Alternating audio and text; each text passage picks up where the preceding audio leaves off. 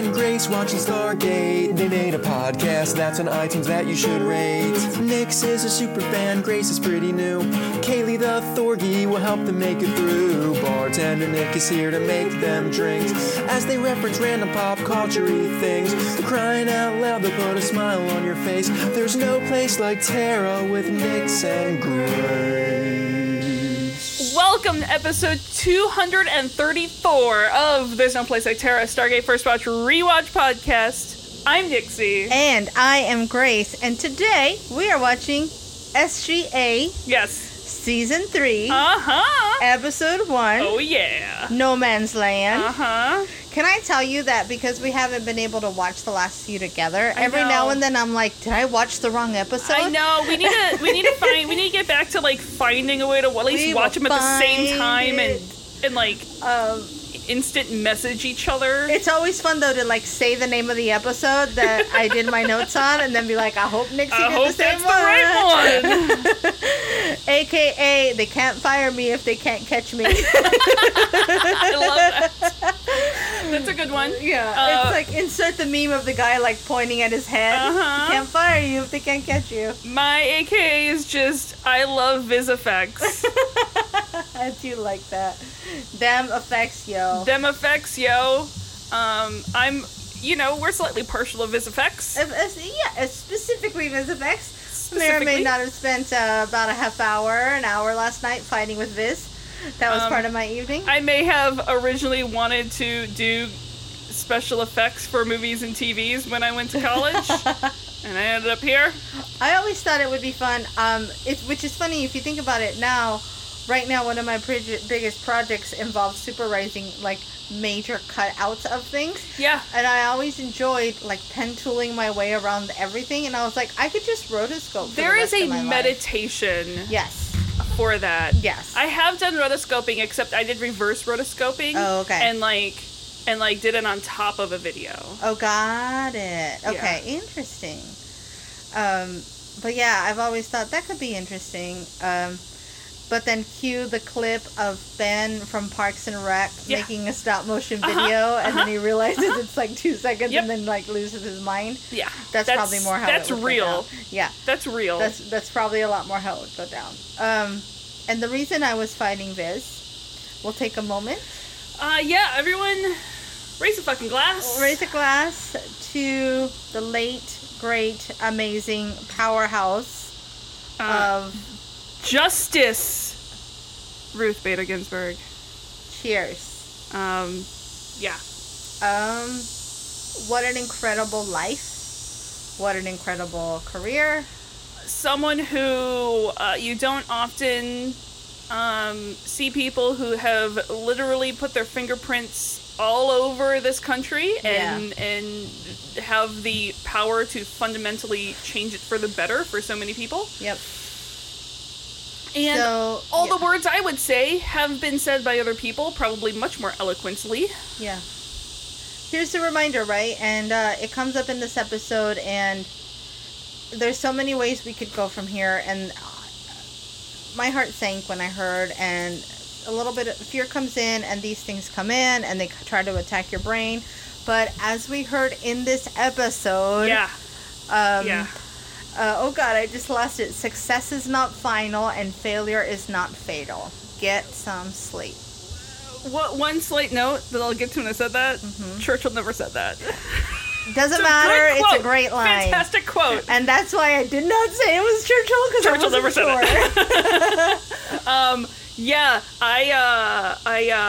Guys, this year is rough. Yeah. An understatement. But the idea is to keep going, right? Yep. If we're nothing, humans can endure. RBG would not fucking want you to give up on anything. No, and that's just, I think that's at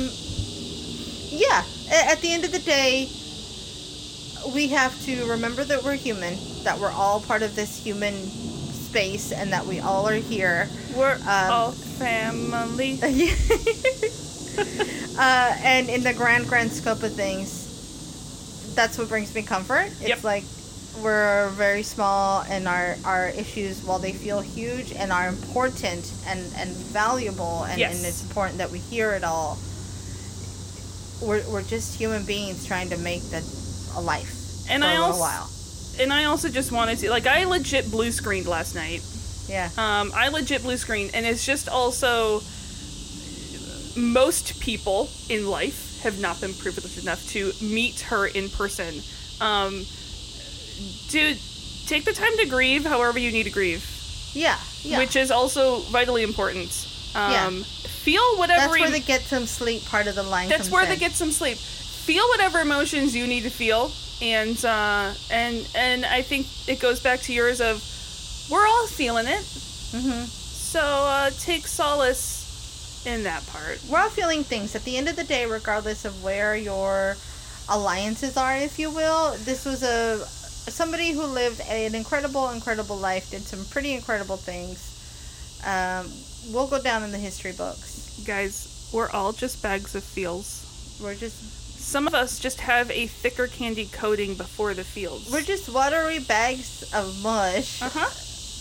And then they gave us feelings. Yeah. And puppos. And puppos. And that's it. Or cat. Something furry. That furry could be a puppo or a catto or just another person. It could be another human. It could be, that's what I'm saying. It could be another person. I did, it could be a blanket. I had a line last night where I was, we were in bed watching TV, and Jesse's like, I want to pet someone. 'Cause both of the dogs were on me, not on him. And I was like, you can pet me. And he's like, I want to cuddle someone. And I was like, you can cuddle me. He goes, I want to cuddle something furry. I was like, I'm furry? He's like, you're not really furry. Hey, guess what, guys? It's playtime again. It's playtime. In case we were getting too deep, that's the universe reminding us that it's just about the dogs do not care. It's about digging for lizards and making the most of your time. Yep. One of our boys, our very anxious boy, recently got some Don't Be So Anxious meds. You know, so good meds. Playtime has gotten rowdier. So we'll see how this week goes. So once we get past before last night, what were the any pop culture-y exciting things, or have those been consumed by the other beast in your life? So the other beast is awake. He's out of his summer hibernation. Mm-hmm. I'm back in school, but I do get some pop culture thing to share. Yes. So we all know I went back to school later in life as an adult. There's a really cool liberal arts college that has a program specifically designed for non-traditional learners, meaning I go to school in the evenings. But there's a mix of students, that range anywhere from, late teens to, I think I've had classes with people in their 60s before. Yeah. So it's all over the place. So I am taking an ethics class that uses films of the 80s. I mean, that is the best way to teach ethics. It really is. And it's a really great breakdown because we're starting with like egoism. Yeah. And the idea of egoism, and so we're gonna watch Ferris Bueller's Day Off and kind of do some ethical musings on that. But the pop culture thing that I will share is in class the first day, just to kind of get our feet wet. Mm-hmm. We did an online trivia game, similar to whatever that game is that you play on your phone against other people. Oh, yeah, the one that I don't play and vaguely only know about, but is really popular with people? We played it before. Oh, we played it? Yeah, where you all log into one room, but you're answering questions from your own phone. Yes, okay, that's not the one I was thinking of. Yeah, it's something, Jackbox. Jackbox. Yeah. So think of it like an educational version of Jackbox, where the professors create these questions. It's like when you go to the sports bar and they have the thing with all the questions up on the screen and you have your little box. That's basically what it is, right? Used to love playing that. And so the last thing we did in class was we had this how well do the 80s quiz. And there was 70 questions on it altogether. And I'm just going to pause, and it's gone now, but there was like a fucking bird with a 6-foot wingspan that took off from your neighbor's yard and flew over your house. Guys, I live in the wilderness. It was black. I live in the full-on... It's probably a crow. If I'm telling you that if we... It's gone now, but if we didn't live here, I would have thought that was Drogon flying overhead, okay? It might have been. I'm certain that there's dragons living in our forest. I'm sorry. Continue with your 80s pop culture. No, let me online. share with you. I don't know that this is something we've shared with the group before. But, so we start taking this quiz, and I'm like, just playing fine, nicely. And then the beast that lives, Monopoly Grace. So, guys, you guys haven't been introduced to Monopoly Grace. I've seen Monopoly Grace in action. Uh-huh. It's not Grace. Monopoly Grace is only here to win. Yes. Monopoly Grace was the Grace that I first met when I was little, and we were doing... That's it. Mock jury. Holy moly, that's a vulture. That is an extremely large black vulture. Whoa, okay. I'm not going to turn the mics off. I'm going to see if I can get a picture, and we will post this. Yeah, sorry, we are so distracted, but it is a giant black vulture. And I know vultures, are everywhere. It's just more of... I don't normally see them that close. She's wearing a collar. Maybe it's Ruth Bader Ginsburg. It could be RBG. It's RBG in vulture form. They are everyone looks at vultures negatively, but they're some of the coolest freaking birds. I think I got a decent pick, but it's not going to get any better. I think the reason why it's hanging out in the neighbors, if you can hear it, is because there's chickens. Oh, yeah, no, that vulture wants those chickens. And thankfully, I think they're well protected in a coop. I'm about to say, that vulture wants those chickens. That vulture wants breakfast. Well, if that vulture wants those chickens, it's going to have to contend with my dogs and the neighbor's dogs. It will. Which is a total of I'm pretty 5 sure dogs. that vulture is the size of your dogs. But they'll be alright. We'll keep an eye on things. And now... Anyway, so online... Monopoly Grace. Good, right. Monopoly Grace forgets that she's playing children. And at some point, the professor goes, Grace, you're 10,000 points ahead of everybody. Do you think you'll let up? You're like, no. And I unmuted my mic and just went, I like trivia.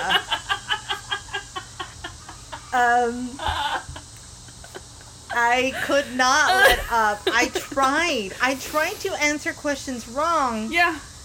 I can't. Monopoly Grace will not let me. I don't think I would be able to answer them wrong. I might be able to do... I'm going to at least count to 10 before I was doing that. I was doing that. I was like, I'll at least answer right before the time's up. To where I actually missed a couple because I ran out of time. I think this is not actually Monopoly Grace's fault. I think this is just the fault of everyone else for not knowing 80s. They should have known. Yeah. It's not my fault they weren't born then. In fairness, I wasn't sentient then. Yeah. I wasn't alive so long that I know these things did not happen to me in real time. No. I had to learn about them as well. Speaking of things not happening in real time, but I was alive there, I'll come back to that later. But so that's my big pop culture moment. Yeah. Otherwise, I'm learning a lot about how much I don't know about the history of the world. There's a lot of history, to be fair. Yeah. There's a lot of history. There was another fun game we played in a different class where it's because a lot of day one stuff is where are you guys all starting? Yeah, it's just getting a baseline. Because a lot of my electives have no prerequisites. So it's here are some different eras of time. Yeah. Put them in the correct order. And I was ancient, classical, medieval, blah, blah, blah, modern. Postmodern. That's my favorite. I do know that postmodern goes after modern. Yeah. I've always... And they try to trick you with neoclassical. I've always been a fan of the further back in history it is, the better I am at it in general. Yeah.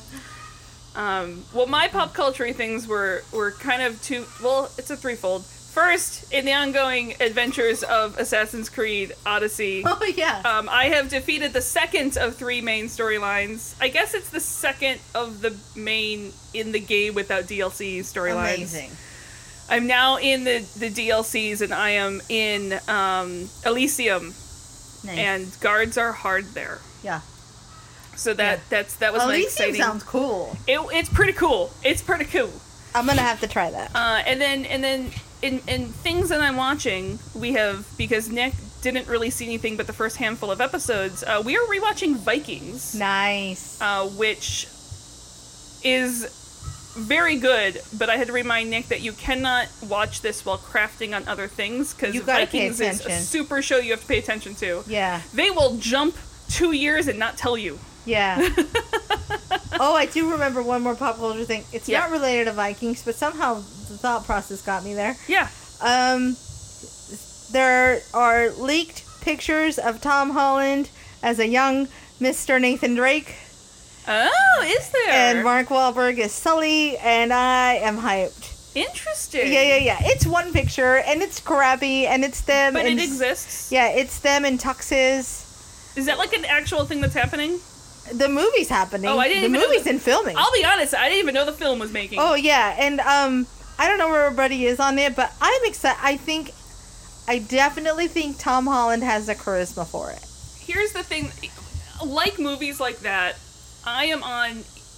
there's been movies that are based on video games or based on popular things where I'm in the camp of, if it's fun, it's fun, and like... At the end of the day, it's a video game movie. Yeah, it's like super don't care if the writing is the best or whatever, like, is it fun? Yeah. Cool. Well, you know what it is Uncharted had good writing. Yeah. And, I hope the spirit stays with it. And because we're going back in time, I think it'll work. Nice. I like Mark Wahlberg as Sully, as a young Sully, and Tom Holland as a young Nathan Drake. I just like Tom Holland. Well, Tom Holland's just great. He's just the only word I can use is adorable. So I think that's what he has in common with Nathan Drake is. You go around killing things, but at the end of the day, he's just charismatic. He's like, yeah, what can I say? I'm just a dude, and I'm kind of, I don't know. And he's a little bit like, he's not suave. Yeah. So, which is another reason I think Tom Holland works. Uh-huh. He's just kind of like, oh shit, this is the thing I did. His charisma is in a different path. Yeah. There's no sleekness to it. It's haphazard, if you will. So the other thing that I watched this week was on Wednesday. They released on Netflix a 4-part special about Challenger. Oh, I saw that existed. Yeah, guys, if you have any interest in NASA, in human space flight, if you remember Challenger, that's one of the things that struck me. I was like, I don't even think I was 2 yet when Challenger I think up. we existed. That's what I'm saying. I existed, but obviously did not remember anything. Yeah. But the thing, unlike Columbia, which obviously I was around for and do very much remember, the entire nation didn't tend to tune in for the landing of a shuttle 2 decades almost into shuttles flights happening. Yeah. Everyone watched Challenger take off and then blow up. And it is put together, the editing of it is beautiful. They do a really great job of showing, the issues leading up to Challenger and the O-ring problem. And they do kind of hold NASA and those who sort of signed off it to task a little bit. Mm-hmm. And the last episode, Grace, just warning you when you watch the last episode. Oh, I don't imagine it'll be easy. Just warning you, watch the last episode. It's one of those things where I had in the background while I was working, and we know that anything with spaceflight has like I have a resistance to anything with spaceflight. But I, got a little misty-eyed a couple times in that final episode when they interview, the wives. Oof. And their reactions watching that. And then they follow through to Discovery, which was the shuttle that they built after Challenger. Discovery was sort of built it was able to be built quickly because they had all these extra pieces, essentially. Yeah. Discovery was kind of built with extra pieces from the other shuttles, sort of. Yikes. Yeah. And they cover its first launch, the return to space. It's a really good documentary, guys. They use a ton of footage that I had not seen before. I'm partial to any time where they covered Richard Feynman, because I'm also partial to Richard Feynman, because that man is awesome. And yeah, so I highly recommend that. It's on Netflix. It's called Challenger, The Last Flight, I believe. Or The Final Flight. Last Flight, Final... Just Challenger. If we're talking about documentaries on Netflix... Yes. There's one that is has less gravitas. Yes. But is just as fun. Uh-huh. The Taco Chronicles. The Taco... I've still not been able to watch the first episode because I haven't been able to sit down when I can read the subtitles for it. Oh, right, because it's in Spanish. Because it's in Spanish. Which I forget. Yeah. I forget. I'm actually really proud of that. I've gotten to a point where I forget that it's not in the same language. Mm-hmm. So I can't listen. I watch so many things in the background. Yeah. That I haven't been able to sit down and watch another episode because I can't dedicate looking at the screen. Yeah. I'll tell you, I've learned some things I didn't know about tacos, which is really cool. Yeah. Not that I know everything, but, I feel like I got some pretty decent education as a kid. You have some leg up on it, like me, who's also obsessed with mainly the eating of tacos. Of food in general. We like foods. Yeah. So I guess there was more pop culture in my week than I thought. There you go. But we are here to talk about Stargate. In particular. July 14th, 2006. Woo! This was written by Martin Garrow, directed by Martin Wood. It's the Martin and Martin Show. The Martins. We have a giant guest star list, which few of them do I consider like guest stars at this point. But sure. We have Connor Trinneer back as Michael. Yeah. We have Robert Picardo, which again, is he even a guest star at this point? Is Mitch Pileggi even a guest star at this point? So I've been watching Voyager, and I keep waiting for him to do doctor things. But he's so good at Voyager. Yeah. Okay. Also, just shout out for Robert Picardo for being highly involved in the Planetary Society, which also Carl Sagan. I did not know that.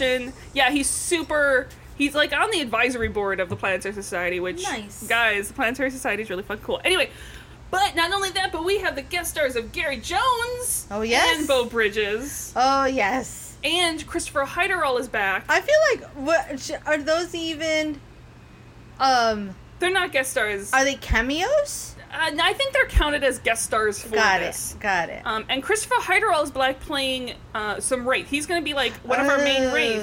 Uh-huh. He was Nethosian. I remember that. He's like the really tall Nethosian. Yeah. Interesting. Yeah, the name sounds familiar. Well, it's a hard name to forget. Yes, exactly. So previously on... Everything is awful. Remember how we experimented on Michael and he turned out was super not okay with us experimenting on him? Mm-hmm. Regardless of if the retrovirus worked or not, like the whole... Yeah.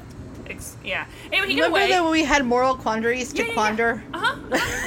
And I do like we'll get to it, but I like Weir's philosophy is like, we're in this shit now. There's no point. We're here now. Let's just... Yeah, I mean, there's no... Yeah, when you're stuck in the mud, there's no point in deciding how you got into the mud, because now you're just in it. You're gonna just sink if you keep going back. Yeah. But anyway, Michael got away. He told the Queen about the retrovirus, and the Hive came wanting to make an alliance. Mm-hmm. Turns out they were actually just trying to stab us in the back. What was it? A Brutus? Whatever. Et tu, Brute. They ended up getting the location to Earth, and McKay and Ronan are in cold storage, and John is missing. Yikes. We actually start the episode back a few minutes in time. Okay. Right as John was taking the F-302 out into battle. Him and, 4 others. I do. It's like when you listen to a podcast and then you go back to it and it runs you back 30 seconds. Yep. I do appreciate it. They're like, hey, let's run it back a little. And I don't think we can shower enough love on the vis effects for this episode. Holy graphics, my friends. Because holy shit, these are some of the best graphics in Stargate as a whole up to this point. Yeah. I think that's why we run back.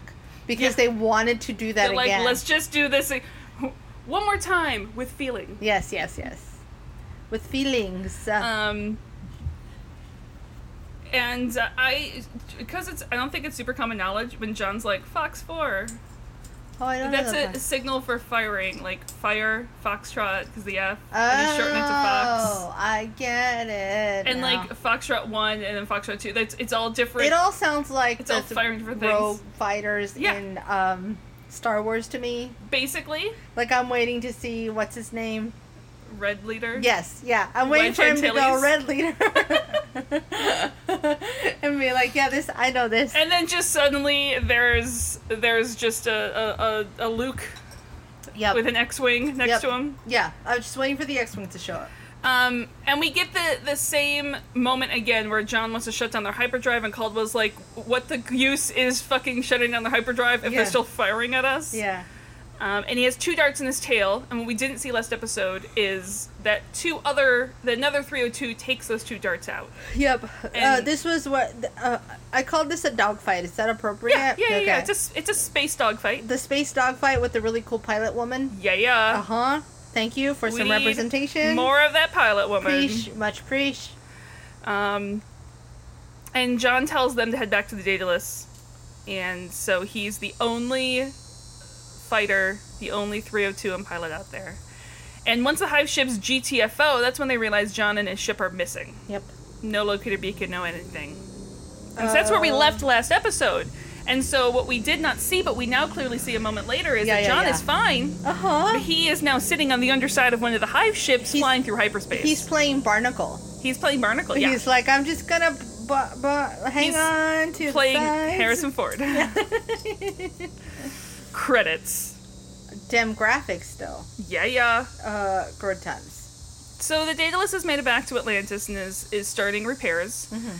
Slow repairs, though, because according to Caldwell, they lost some key people, as he tells Weir and Taylor and Zelenka and Chuck, and they kind of wordlessly go, oh, that's right, John.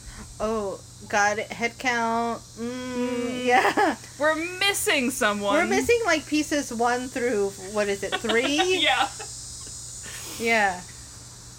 No one's... The numbers don't mean anything. No. Except 1 through 3 are missing. Yeah. They were...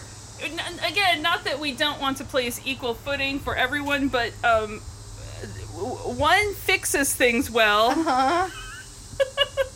And the other 2 fight things well. Yeah. So we're missing... Yeah. And Weir acknowledges that this isn't the time to mourn them, it's the time to get shit done.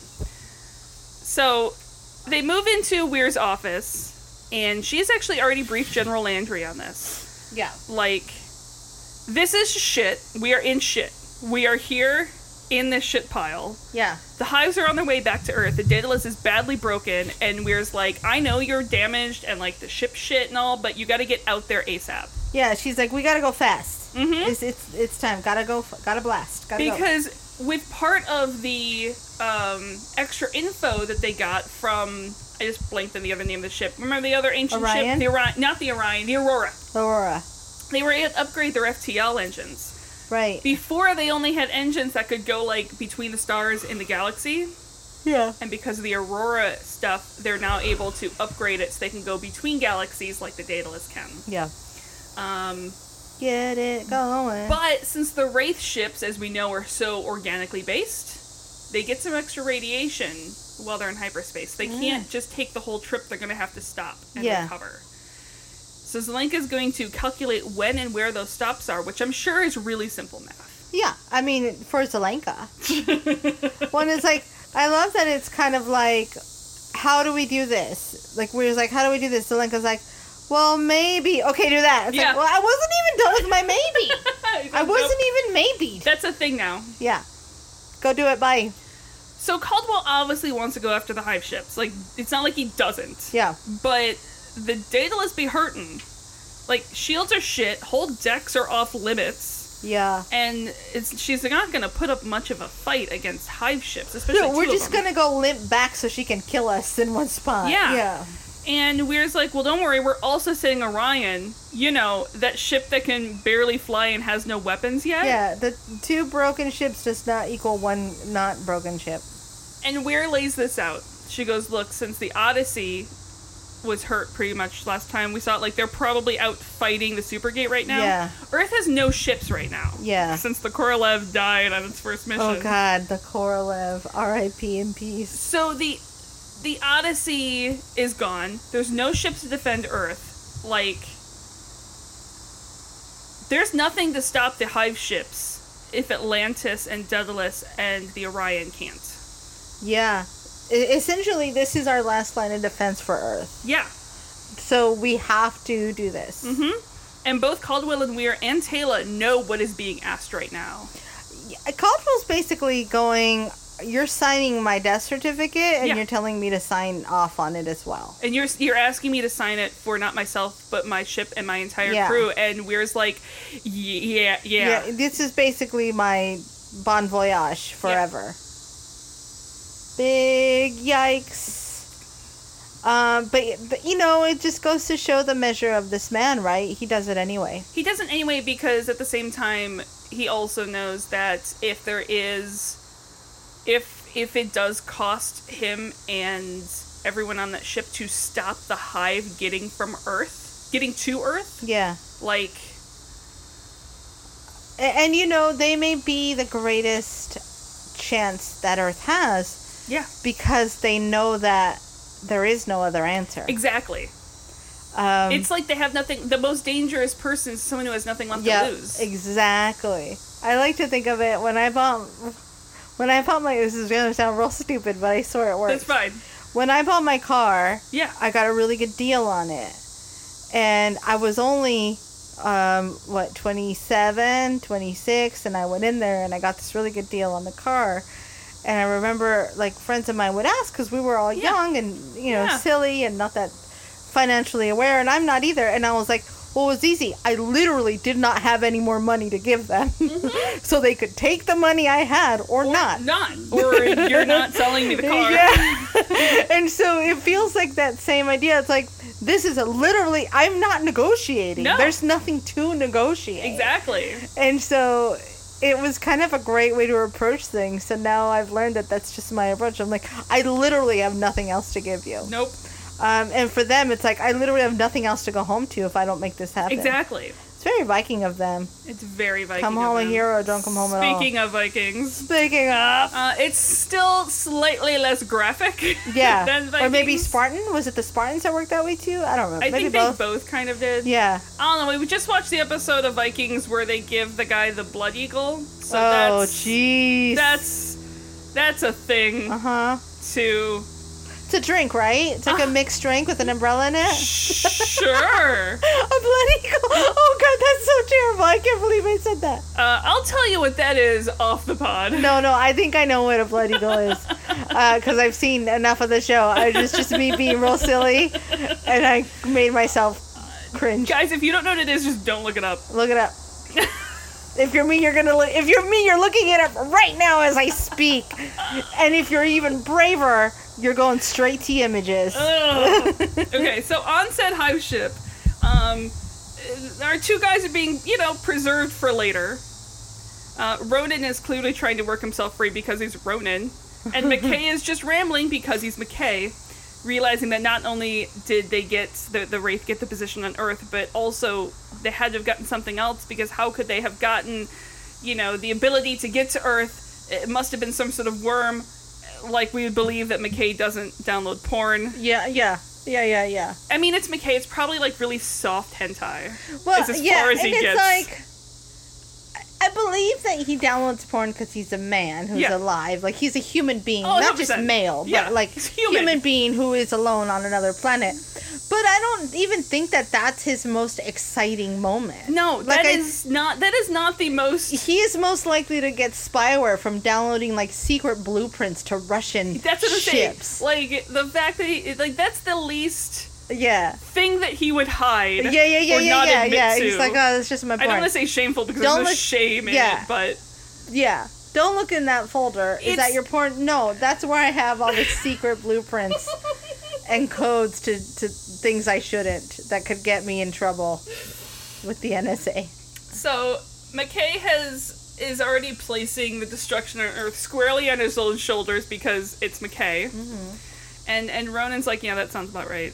I do love that Ronan is that asshole. Ronan is a great... You know what, though? It's a great friend to have. Yes! Because when he says that, he's not actually trying to shove your guilt in you further.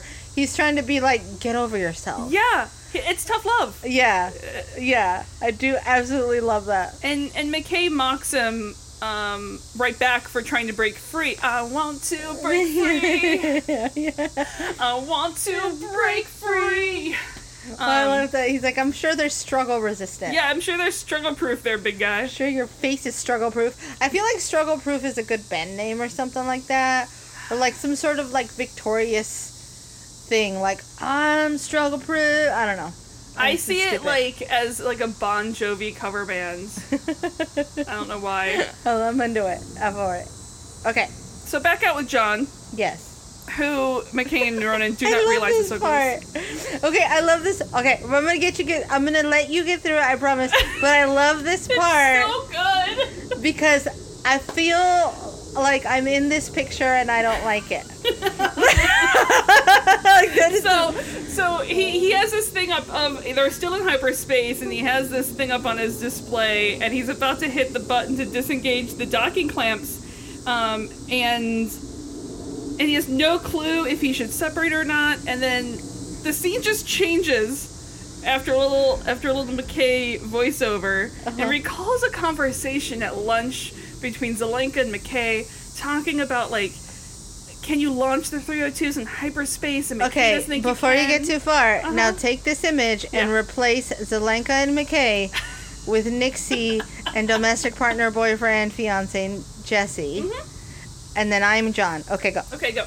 And so McKay's like, well, no, you can't fly him at all when you're in hyperspace. And then Zelenka's like, no, but you can launch him, but then just stay inside the hyperspace bubble. And meanwhile, this whole time, John is just like flirting with the pretty lady. Yeah, and then room. in this scene, replace the pretty lady with either Uncharted or a puppy or a donut. Okay, continue. Or true crime. Continue. And then John just is like, I should really pay more attention to them as he decides to not undock. I love this so much. It's so good. I cannot. I'm sure that I cannot be alone in this feeling. No. Okay, good. Because I feel like I do this all the time, and I think it's the only reason I've become as good as I am with the talking. Because I've got to talk my way through, not knowing what the fuck people were saying. Listen, I can't tell you how many times everyone's had it where it's in a meeting and you're paying so much attention and the one time your attention drifts, you're like, shit, that was important. No, someone goes, well, what do you think, Nicole? And I'm like, yes. See, I don't know if I've learned this. So when I started going, what do you think, Nicole, about the insert thing we were just talking about here? Yeah. Say the name and then say the thing. This is gonna sound sad, but in my ability to process grief, this has become a really funny thing that we share amongst our family. My grandma was very much the same way, very much chatty Cathy, very much a talker, very much uninterested in the things she wasn't uninterested in. So that is something I feel so badly. She was able to hide her Alzheimer's from us for years.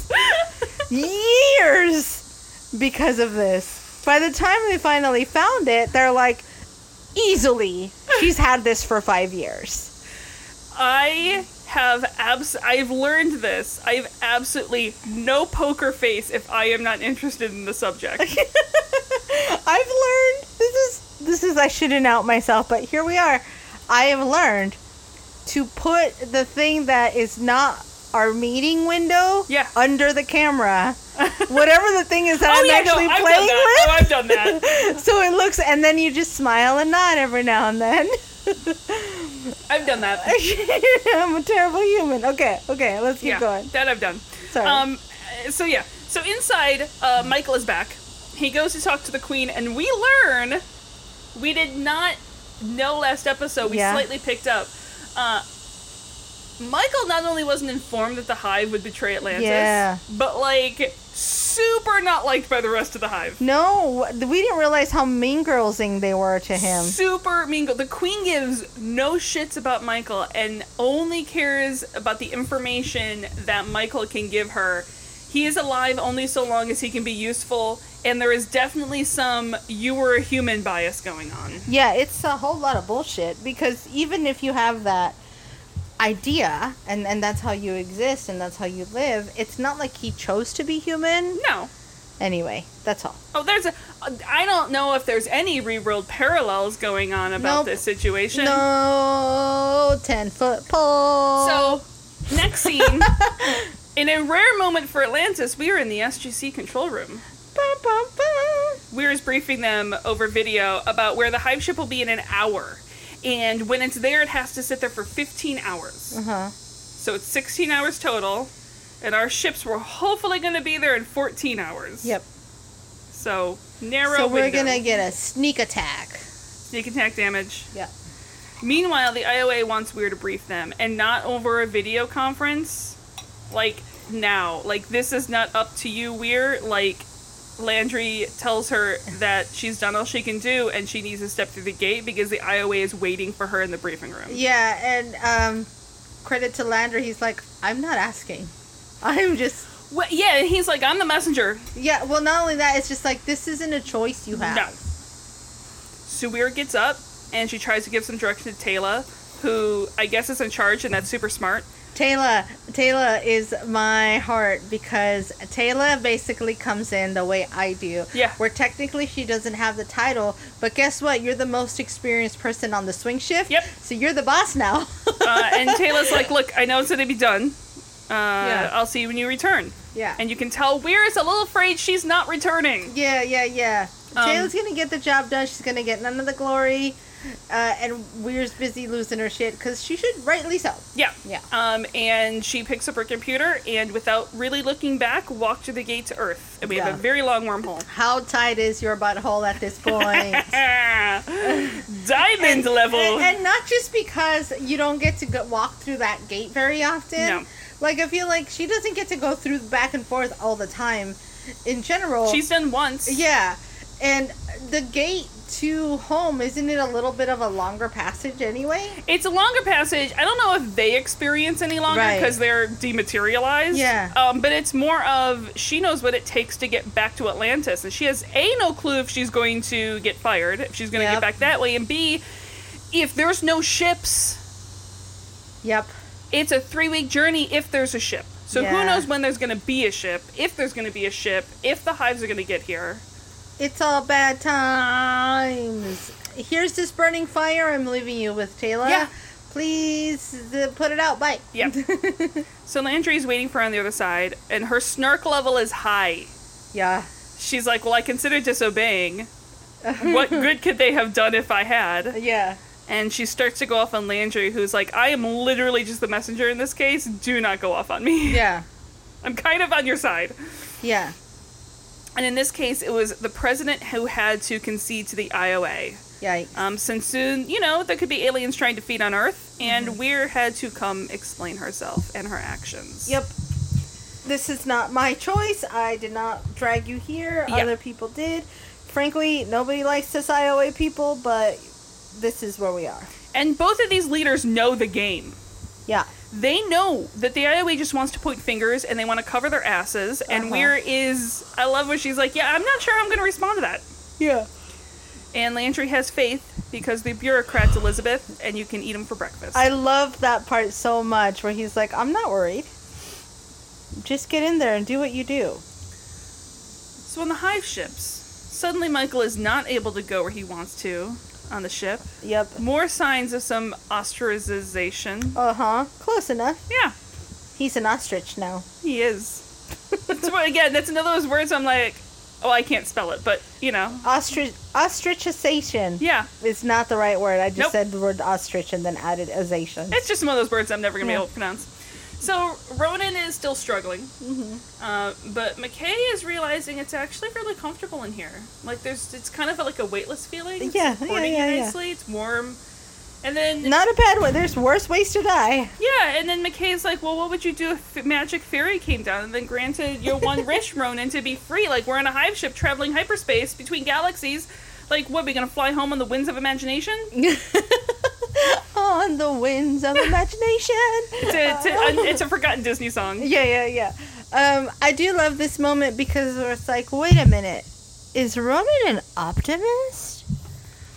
I don't think Ronan is an optimist as much as Ronan is like, if I'm going to go down, I'm going to go down fucking fighting. Yeah. I'm not going to sit here. I will spend my entire life struggling against this thing if need be. I think of it like in Kill Bill.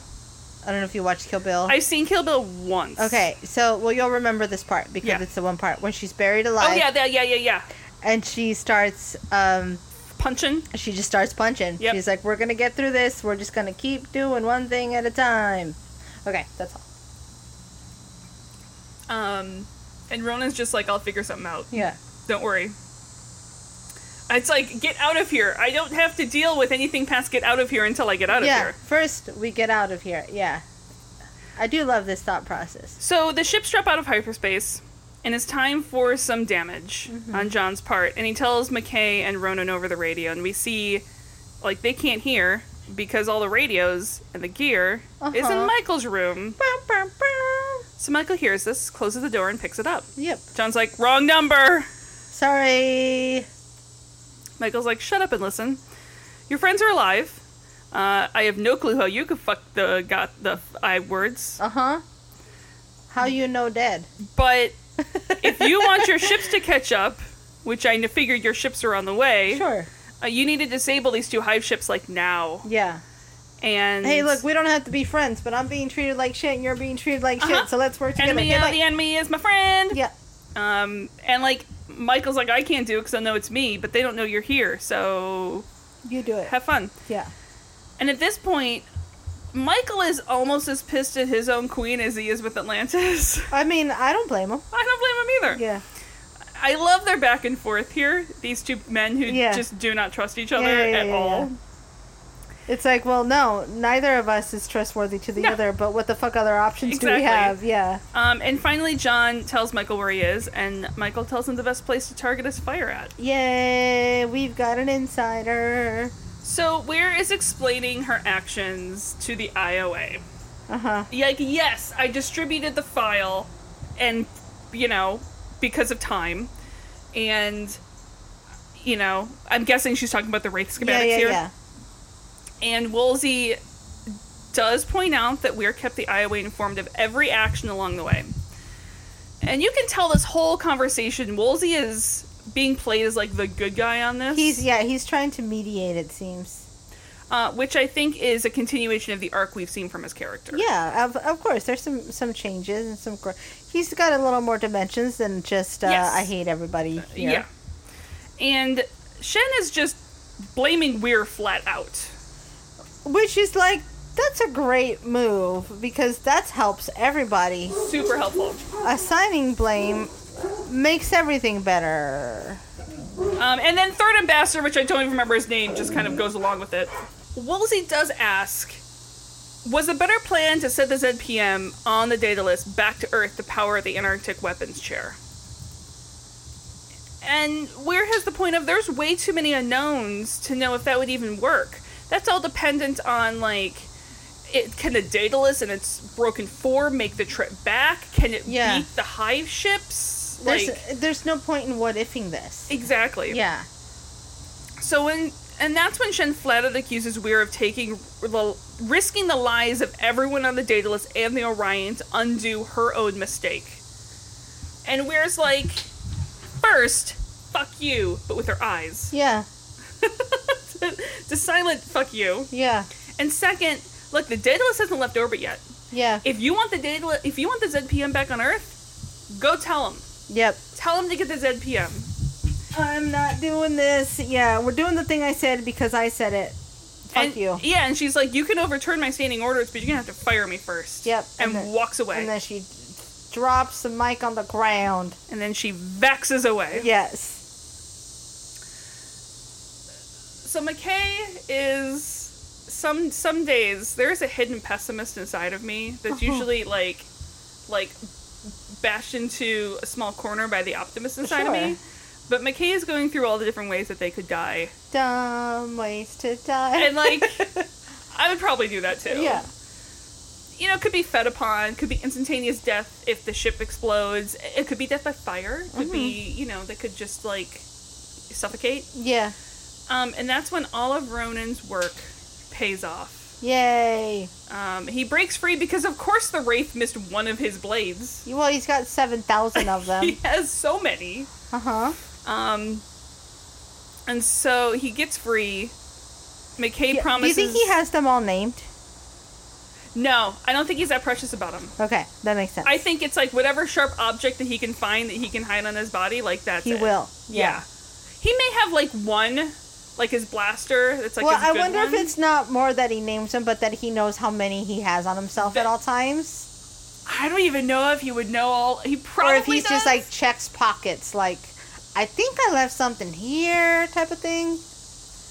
I have a hunch that he, for the most part, knows how many blades he has on him. Okay. I do think there's probably a few times where he forgets one.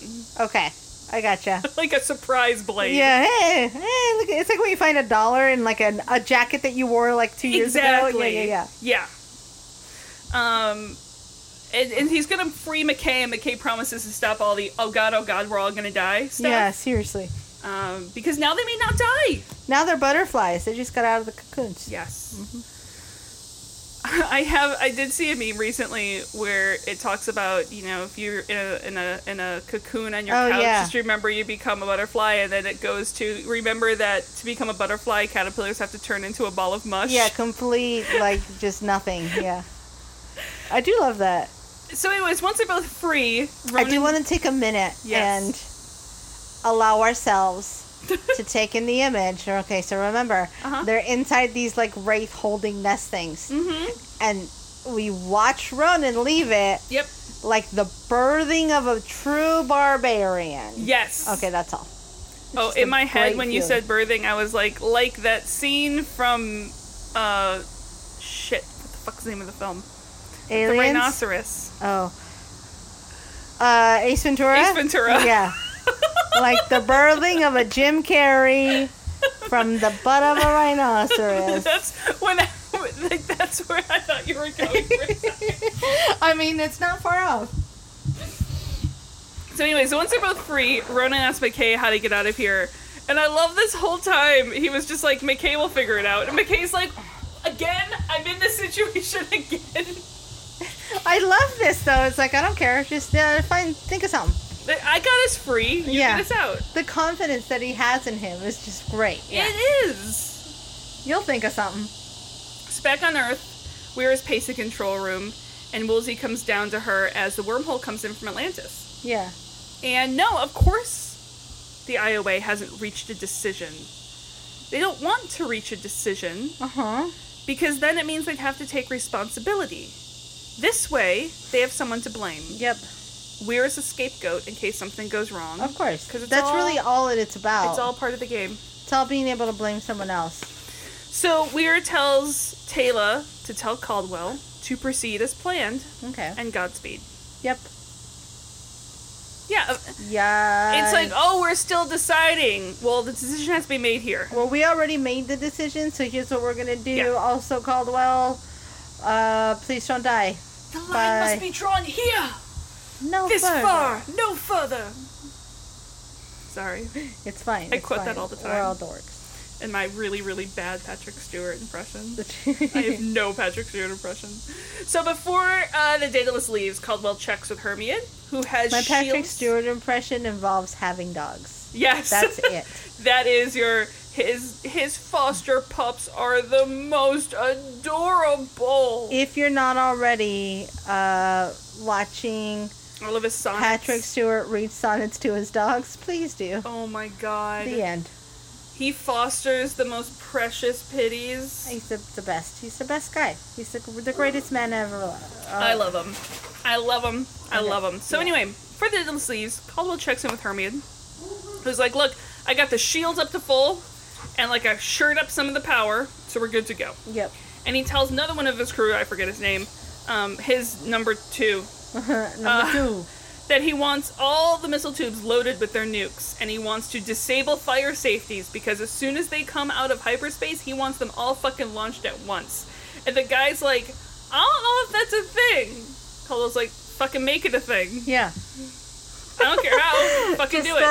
This is what we're doing now, thanks. On the Orion, Major Lorne is captaining it. Yeah.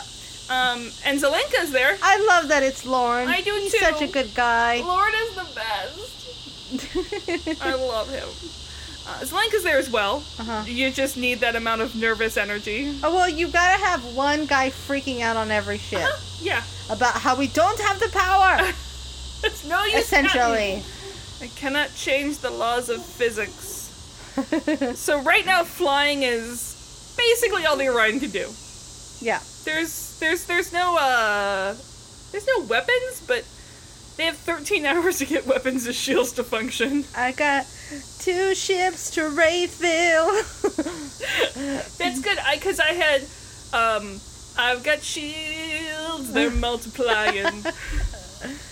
Pack your bags, we rave tonight. I got 2 ships to I'll get better. I won't, but I'll say that I will. I've got 2 ships to inner space. No, it doesn't work that well. Anyway, so both ships jump into hyperspace. Pack your nukes, we leave tonight. Pack your nukes, we leave tonight. Waiting for you. We've got 2 hives to blow tonight. Okay. So John confirms he will not be killing his friends. Like, they're not in the area he's about to blow up. And goes through a walk through a very scary park filled with monsters trying to kill him. Yay! And operation, this will most likely end very badly as a go. So he undocks and fires a rocket into the spot indicated. Surprise round! It goes well. Yeah. He gets major sneak attack damage. And he quickly goes out and tries to disable his second ship as waves of darts start flying out at him. All of them. They're like a parade of darts. My favorite, he's like, Michael, were you going to help? Michael's like, no, I already did help. I told you where to fire. He's like, this is my helping. No. Yeah. I did. Yeah. And there are so many of them, no matter how good of a pilot John is, there are hundreds of darts, and one hits and shears a wing off John's ship. It's bad. So Weir's walking down the hall when Woolsey catches up with her and tells her the ambassadors have finished. Oh, what great timing to have come up with their solution. And no, Weir is not going to go back and get debriefed, which is really just raking her over the coals of every decision she's made over the past 2 years. Basically, yeah. I don't need to be pulled in here to be told how everything is shit. Fuck you guys. And Woolsey reminds you, he's like, look, I totes respect you. I think you're great, but you are not, how shall we say, employee of the month as far as the IOA is concerned. Yeah. And I love Weir's attitudes here. She's like, well, if the Wraith make to Earth, who gives a shit about my job? Basically, yeah. And if my plan succeeds, then yeah, I expect to keep my job because I made the tough decisions. Yep. And you couldn't.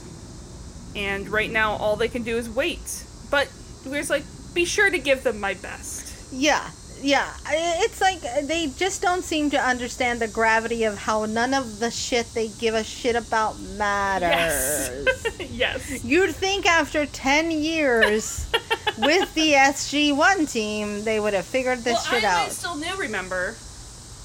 Yeah, that's true. IOA hasn't been around since the beginning. Yeah, that's fair. So we get this very slow shot of the Hive ship and a lone 302 wing. Ronan and McKay watch some Wraith pass, and McKay's really gonna have to eat something soon, because, like, his blood sugar mound. God, what a butthole. But, I mean, accurate. Yeah, fine. I would be in the same boat. I mean, just in the fact of, I know how grumpy I get if I haven't eaten in a while. I get major hangry, man. Yeah, I've hit a point in the morning where if I haven't had breakfast and coffee by a certain hour, it's like, I don't like anybody. I haven't eaten breakfast today, but I literally on my table have coffee and a ginger old fashioned. Nice. So I would be dead otherwise. quality. So Ronan has a plan. McKay's not gonna like it. So basically, we're gonna get to a control panel, and McKay's gonna fuck shit up enough for the ship to explode. And McKay's like, "Come again? Yeah. Come again." Yep. That sounds right, though. Ronan's like, "Look, you just said we're not making it off the ship, so let's just blow this shit up." Yeah, fuck it. We take it down with us. McKay does Come realize out fighting. he would rather die as a hero than as a meal. This is true. Yeah. Blaze of glory. Every time. Plus, it probably hurts less. Yeah. Yeah. Might be quicker. Probably is quicker, yeah. Yeah. Elsewhere, we see John being dragged through the corridors. And Michael just shows up and rolls some very impressive deception rolls. Oh, yeah. The queen wanted me to question him, hand him over. Yeah. And as soon as the other Wraith are out of sight, Michael just... Sorry. It's fine, keep Grace going. is being attacked. You might hear this on the pod, it's fine. By a Drakey. As soon as the other Wraith are out of sight, Michael just hands John what I'm assuming is McKay's sidearm. Yeah. It's like, wait, like a couple more steps until you're away? Like, you were a little eager to do that. Those other Wraith are dumb. It's fine. That's true. They have a very low passive perception. Yeah. And McKay, they're gonna go find McKay and Ronan. Okay. In the place where they no longer are at, and then find transport off the hive. I like it. The Daedalus is 10 seconds from exiting hyperspace. Calden reminds them to launch the nukes there. Moment they can lock onto their targets. Do not wait for an order.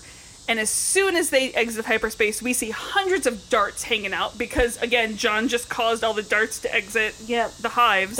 Dart aware. And they immediately move in to just neutralize all the nukes.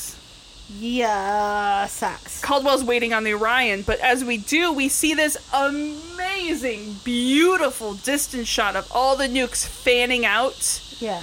And Caldwell's on the dead list, though, right? He's on the dead list, but he's waiting for the Orion to show up. What you're saying. Because he didn't show up at the same time, and he's like, I'm standing here alone. Yeah. You said on the... I got confused. Everything's fine. I'm done. Anyway, but watching all of the nukes explode before the target... Beautiful, and then you get one lone nuke that is made to the hive. All it takes is one to impregnate. The hive. Just one little baby sperm ancient guy. Just one little spermy nuke. Yeah, that's all it takes. There's a massive explosion. All 4 of our people inside the ship feel the ship rock. Michael can tell from some computer panel that the Atlantis ships are here, and that his hive is now seriously damaged. Everything's happening. But the other hive that is not damaged yet is moving in to attack. Yep. And they run off. And Ronan and McKay have no clue what ships are fighting what. Because they don't have a data panel? They're just, like, helping create subterfuge. McKay is hoping it's like their guys, hopefully. Yeah. And their odds of survival just went up. But Ronan just sees it as all the more reason to go help fuck up this ship. Yep. Keep doing the do things. And that's when the Orion arrives. I like how they did save a little bit of the budget and we didn't see the Orion alive. We just hear about it. They're like, look, it's not going to last long anyway. Don't bother. Don't put a lot into it. Listen, if they have to scrub that Viz shot to give us some of the other battle shots, I'm fine. It's fine. Especially when it launches its missiles, which we'll get to in a second. So we see the hive bearing down on Orion, and Lorne is apparently giving the order to fire, but nothing's happening. Yeah, everybody is stressed out fighting. Zelenka just curses, and I'm assuming it's more at the situation than at Lorne, because Zelenka. Oh, yeah. But seriously, they need weapons, like now. Yeah. And Zelenka finally gets it. They keep rolling like 1s and 2s on their attack rolls. They're just like, fuck. They got a great initiative. They actually didn't get the best initiative. They didn't really get a good initiative at all. They got a low initiative and then just kept rolling 1s. Yeah. Sucks to suck. In what might be the coolest Viz effect of an episode of Cool Viz Effects, We see the drones pour out of the top of the ship, and then the camera goes in with the drones as they fly over. Yep. And we just see them taking out the Hive ship. Woo! It's glorious. Woo! And the Hive that is left is the damaged one already, and it shifts its focus over to the Orion. Yep. Who is now without shields. But they took a ship out. And the Daedalus cannot get to the Orion in time. Yeah, it's gonna be bad. It's gonna be awful. So Michael and John are still sneaking around. Yeah. And McKay and Ronan are not where they're supposed to be. Which is good? Ish. John at least notices that they were cut from the inside, so they escaped, they weren't just fed upon. Yeah. And knowing Ronan, they are somewhere close by that they can cause a lot of damage. Which is, I love this so much. I love what this says about this team. Yeah. It's like, one, he's got to be relieved. He's super relieved. And two, that he knows, I know what my guys are doing. Yes. It's like, if I lost you and a Jessie in a bookstore, I know what section I'm going to go look for Nixie in. Yeah. And I know what section I'm going to go look for a Jessie in. They might be very close and sections. I'm probably going to go to the fantasy section first. Yeah. Anyway, and then sci-fi. Yeah. Because I mean, those are usually right next to each other anyway. I've got a greater probability that that's where I'm going to find you. Like, he just knows his team. Which is cool. Because they're friends. So, on the Orion, it's... How can I understate this? Not going well? Yeah. It's super not okay. They don't have shields. It's just explosions all over the ship. Zelenka, no. Zelenka cannot give you one more shot. There is no shots to give. It's not that I'm not giving away my shots. It's that I have no shots left to give. I'm all out. I'm spent. There's been too much damage. Yeah. They had to sacrifice their shields to get that salvo of drones off.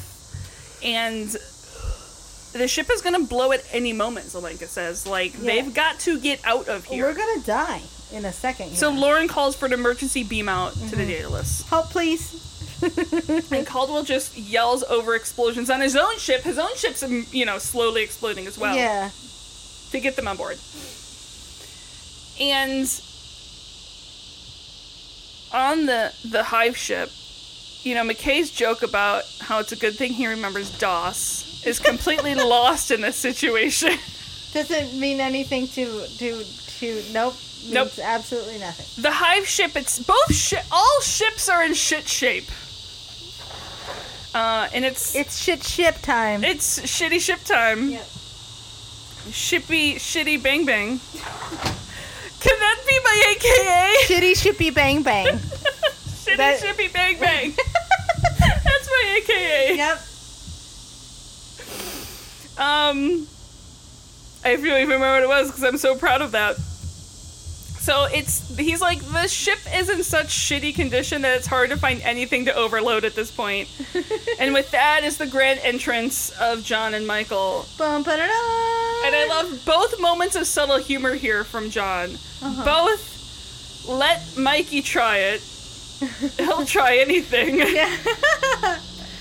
Next to how he latched onto the hull of the Hive ship because he saw it in a movie once. Uh-huh.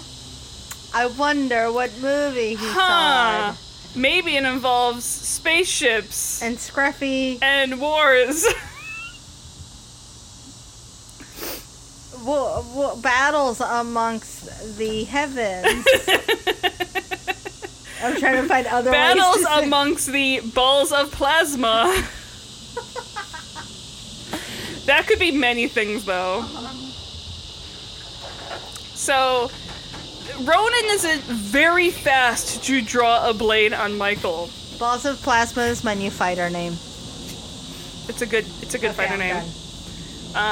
Yes, Michael, sorry. I don't blame Ronan. No, he's like, hello, this is my knife.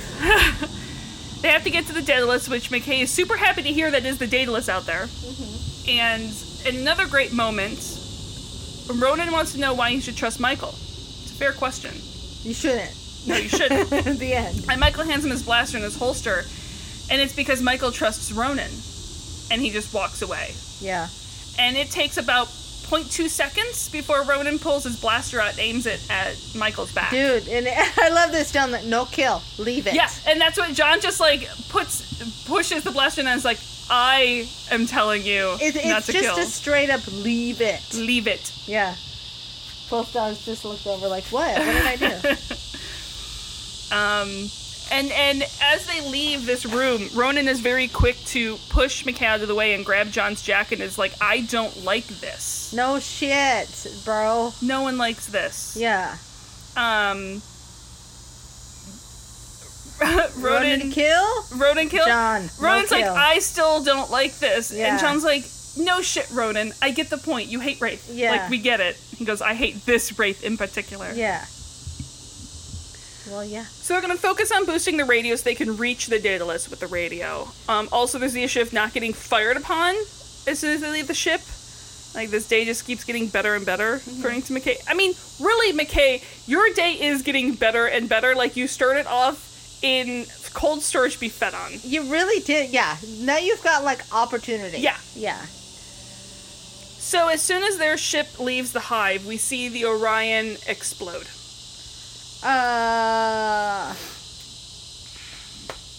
And we don't know, right? They have no We don't idea. currently know that Lauren and his team made it aboard the Daedalus. Yep. But we do in the extremely next scene as we see Lauren and Zelenka making their way to the bridge. Like, if our guys see that, Yeah. they have no idea. They have no clue. Yeah. They did their best, but yes, they did lose their brand new toy. Yeah. Which sucks. I mean, they worked so hard to get know. that toy. I know. And as Caldwell is getting ready to fire on the dart bay, so he, like, Caldwell, again, a moment you remember that Caldwell knows what the fuck he's doing. Yeah. He's like, all railguns, target the dart bays. Don't fire yet, Yeah. but I want everything lined up Yep. to hit those as hard as possible. Yep. And they see the single ship heading towards them broadcasting on Atlantis frequencies. And they're surprised or not surprised? Like, would you be surprised at this point when it's John? No, at some point I would be like, of course it is. Exactly. I would just be relieved that it finally happened. Yeah. Not only is it John, but it's McKay, Ronan, and Michael. Uh-huh. Michael's a bit of a surprise. I'll give him that. Yeah. But he has a plan, Caldwell alike, and the four of them are being to the Daedalus Bridge. Mm-hmm. So, cool plan is that Michael has jammed all the jamming codes. Yeah, and we made jam. It's raspberry. Uh-huh. You can just beam over a nuke. Yeah. Caldwell's like, yeah, that'd be great if we We're had any fresh nukes out. left. We sold them all this morning in a fire sale. Literally. Meanwhile, the Hive is launching darts, so Caldwell's like, that's your cue. And we see this. This is an awesome shot.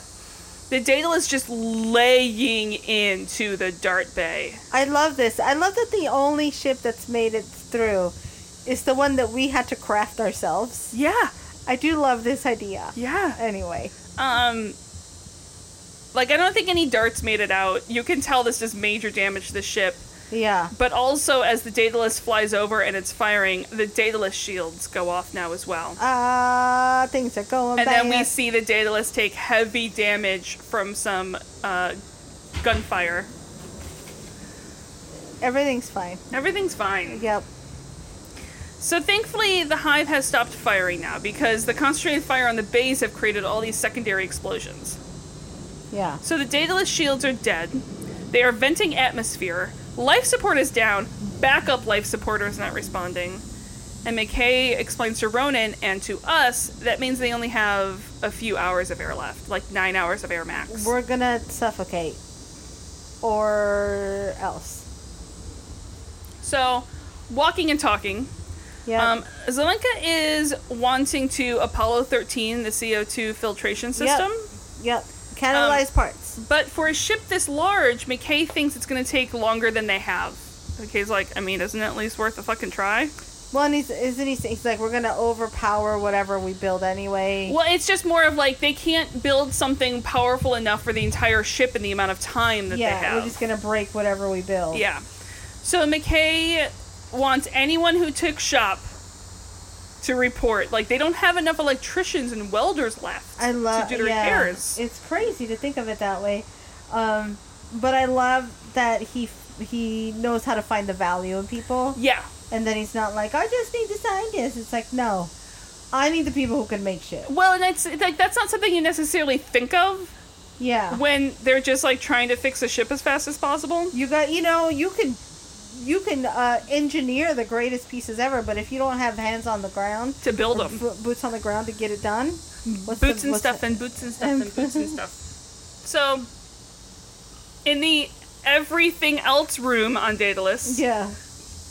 we have some oxygen tanks and masks. There's 20 oxygen packs. Oof. There's 200 people on board. That doesn't add up well. So they're reserved for people working on life support, and yes, that does happen to include McKay. Uh-huh. 7 decks are inaccessible. That's a lot. It's a lot. I don't know how many decks there are in Daedalus, but that's a lot of shit. That's a lot. Yeah. And so they could use those to access some key panels. It's not like their oxygen is going to do much to help the ship. Right. But they're going to get John in a 302 to get an exterior view of the situation. And from that exterior view of the situation, it's pretty much fuck. Yeah, it's like, hey, it's not okay. These spots are completely open to vacuum. There is no oxygen to beam someone to. Yeah. They can't EVA because that's where the spacesuits were stored. Yeah. Meanwhile, McKay is fixing something when Zelenka comes in. After some bickering, Zelenka's like, well, why don't we just fix the subspace communications? And McKay's like, yeah, Atlantis has no ships to send us, and anything Earth take weeks. We can use this manpower to fix life support. Zelenka's like, I was actually more thinking of telling people that we'd stop the Wraith. Yeah, no kidding. I do love this. I love where Zelenka's intent is and how McKay takes it. Where Zelenka's like, I just want to tell people they're okay. Mm-hmm. And then McKay's like, oh yeah, you want to die a hero. It's like, no, I just want them to know. Yeah. Yeah. McKay would rather save his last breath to get more breath. Yeah. But that has spawned an idea. So McKay calls a meeting. You can tell everyone's breathing a little heavy now. Yeah, it's getting tough. There is breathable air. It is on that Wraith ship. And this is a reminder also, they're basically between galaxies right now. Yeah. There's not even a planet nearby. Yeah. They're far away from a gas station. Yeah. Yeah. So, yes. I get it, gas station. Yes, there's also Wraith on that Wraith Hive ship. Uh-huh. John is like, well, we'll just go take him out and get the ship. And Michael's like, bro. Nah. I know you're all badass and all, but... You're not that awesome. But what if we send over the retrovirus gas? They still have it on board, and they still have the jamming codes that Michael instituted. They can finish this plan. They could turn all the Wraith into humans with no memories. We can finally circle back to Plan A. Yeah. Yeah. Which is a great idea and all, and Caldwell hates to rain on everyone's parade, but they were almost out of air, and the gas took 10 hours to take effect. Yeah.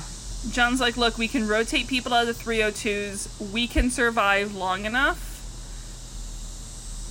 And so and Michael can fly the Hive ship once we get the Hive ship. Yeah. Like, this is the plan, and this is their best bet right now. I love this idea of rotating people into the 302s. Yeah. Like, oh yeah, duh, you've got ships on the big ship. Oxygen. Yeah.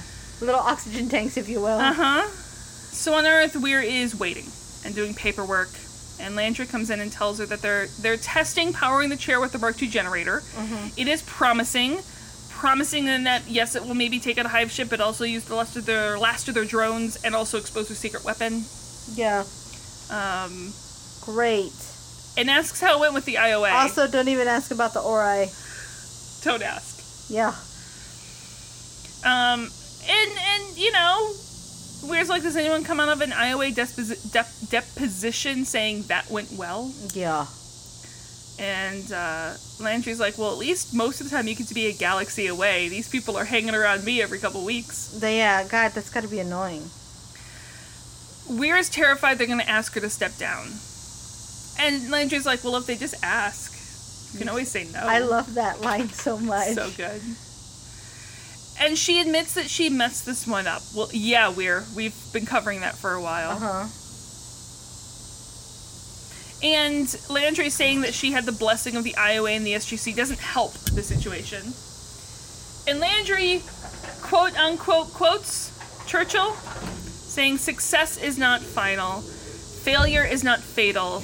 It is the courage to continue that counts." Which, as I was going to say earlier, I tried to look up when Churchill said that. He apparently never did. Not.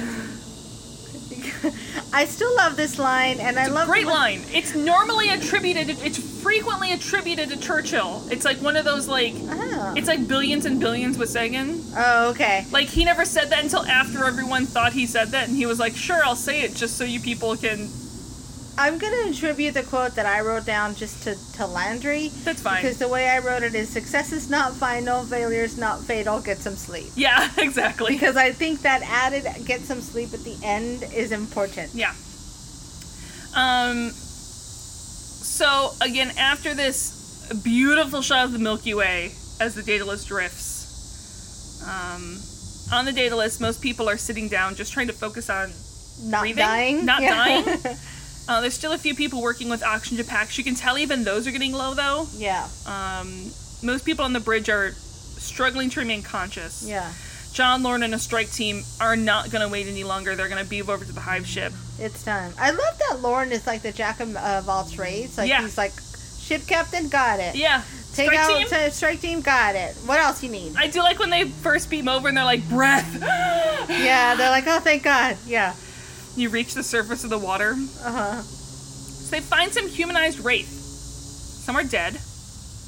Looks like they may have killed each other. Yep. And it looks like a humanized wraith just kind of comes in, stumbles in, is like, what happened? Yeah. Imagine, all of a sudden, he doesn't know that he's your enemy, and he No. doesn't actually know anything, so you're just like, hey, buddy. Hi! Everything's fine. We're gonna gather you and your friends over here Keep you safe. while our main crew finds the queen. Yep. And they find her. She's sort of slumped over. Uh-huh. You can't really tell what's going on. Lauren goes to check on her. And it's a bamboozle! And we see she did not transform at all. No. She's still full wraith. Yeah. She grabs Lauren by the throat, lifts him up, goes to feed, but John, McKay, and Ronan all fire at the same time, Yeah, thankfully bitch, missing no. Lauren, Yeah. killing the queen. This wasn't gonna go down like that. And apparently, according to McKay, Carson had wondered if females would be immune, which he only remembered now after the fact. Christ. Would have been good to know. Look, not that it would have stopped them, but it would have made them go in there maybe a little more cautiously. Yes. Yeah. And once they have word that there's no more Wraith on board, John radios to Caldwell that they can beam everyone over, and for now, he thinks they're out of the woods. So, is there no Wraith women other than the queens? It's like a beehive. Oh, interesting. And ants too, right? They have one I queen. think so, yeah. Yeah. Stupid ants. So now we have a whole hive of humanized Wraith. Everything's fine now. The end. Show over. We beat the Wraith. There's no repercussions for this. Nope. We will never talk about ethics ever again. Mm-mm. Holy crap. This will be interesting. Yeah. This changes things a lot. Also, we just have, like, a powerless, essentially almost powerless Daedalus sitting between galaxies. Yeah, everything sucks all the time. Put a Forever. locator beacon on that shit and you never find it again. Oh, what's next? So, technically, this kind of goes into another episode of Atlantis, but this is enough of an ending that we are going to jump over to SG-1, just so we can continue bouncing back and forth. Okay. So, we are going to SG-1 Morpheus. And that's episode 2 of It's season episode 10. 2. I am not ready to pace myself. There will be a red pill and a blue pill. I like it. I will learn Kung Fu. Yeah. You have to pace yourself. It's gonna suck. Yeah. It's gonna suck. I wanna just run through season 10, please. Nope. Ah. Can I tell you that we are on pace to, around Thanksgiving, get to, I believe it would be the episode that everyone's been waiting for us to cover, at least Okay. I've been waiting to cover since we started the podcast. Holy moly. It is, I will tell you this because it's not a spoiler. It is the 200th episode of SG-1. Okay. It is called 200. Oh. We are going to get there, I'm guessing, around Thanksgiving. If we don't have any weeks off, we'll get to it, I think, Thanksgiving, the weekend after Thanksgiving. Okay. If we don't have weeks off. I will do my best. We may have a couple, we may end up with a week off, we're not sure. But I will do my best to keep the homework things in line so that we can deliver that for Thanksgiving weekend. it would be really fun for Thanksgiving weekend. I like it. I'm for it. If I did my math right, it's Thanksgiving. Guys, thank you for hanging out with us again. We have taken to reading reviews recently because Nixie told me that there was some on there, and you guys are amazing and we love you. I really, really, really can't say enough. So Grace stays off almost everything in case of spoilers, and so I'm the one who feeds in. Realized that I was like, you haven't gone and read any iTunes reviews in a while. Yeah, and so I did look through them, and I wanted to tell you guys that you're all incredible, and I can't believe we're still making this pod, and I can't believe that we're about to get through season 10 of SG-1. Yeah. I didn't think we'd make it this far, and it's really cool that we have.